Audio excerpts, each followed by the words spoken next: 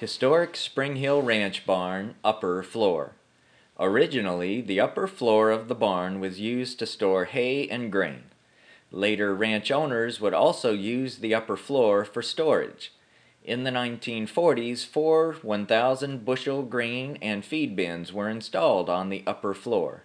Remnants of the former windmill can be seen in the rafters of the barn's roof.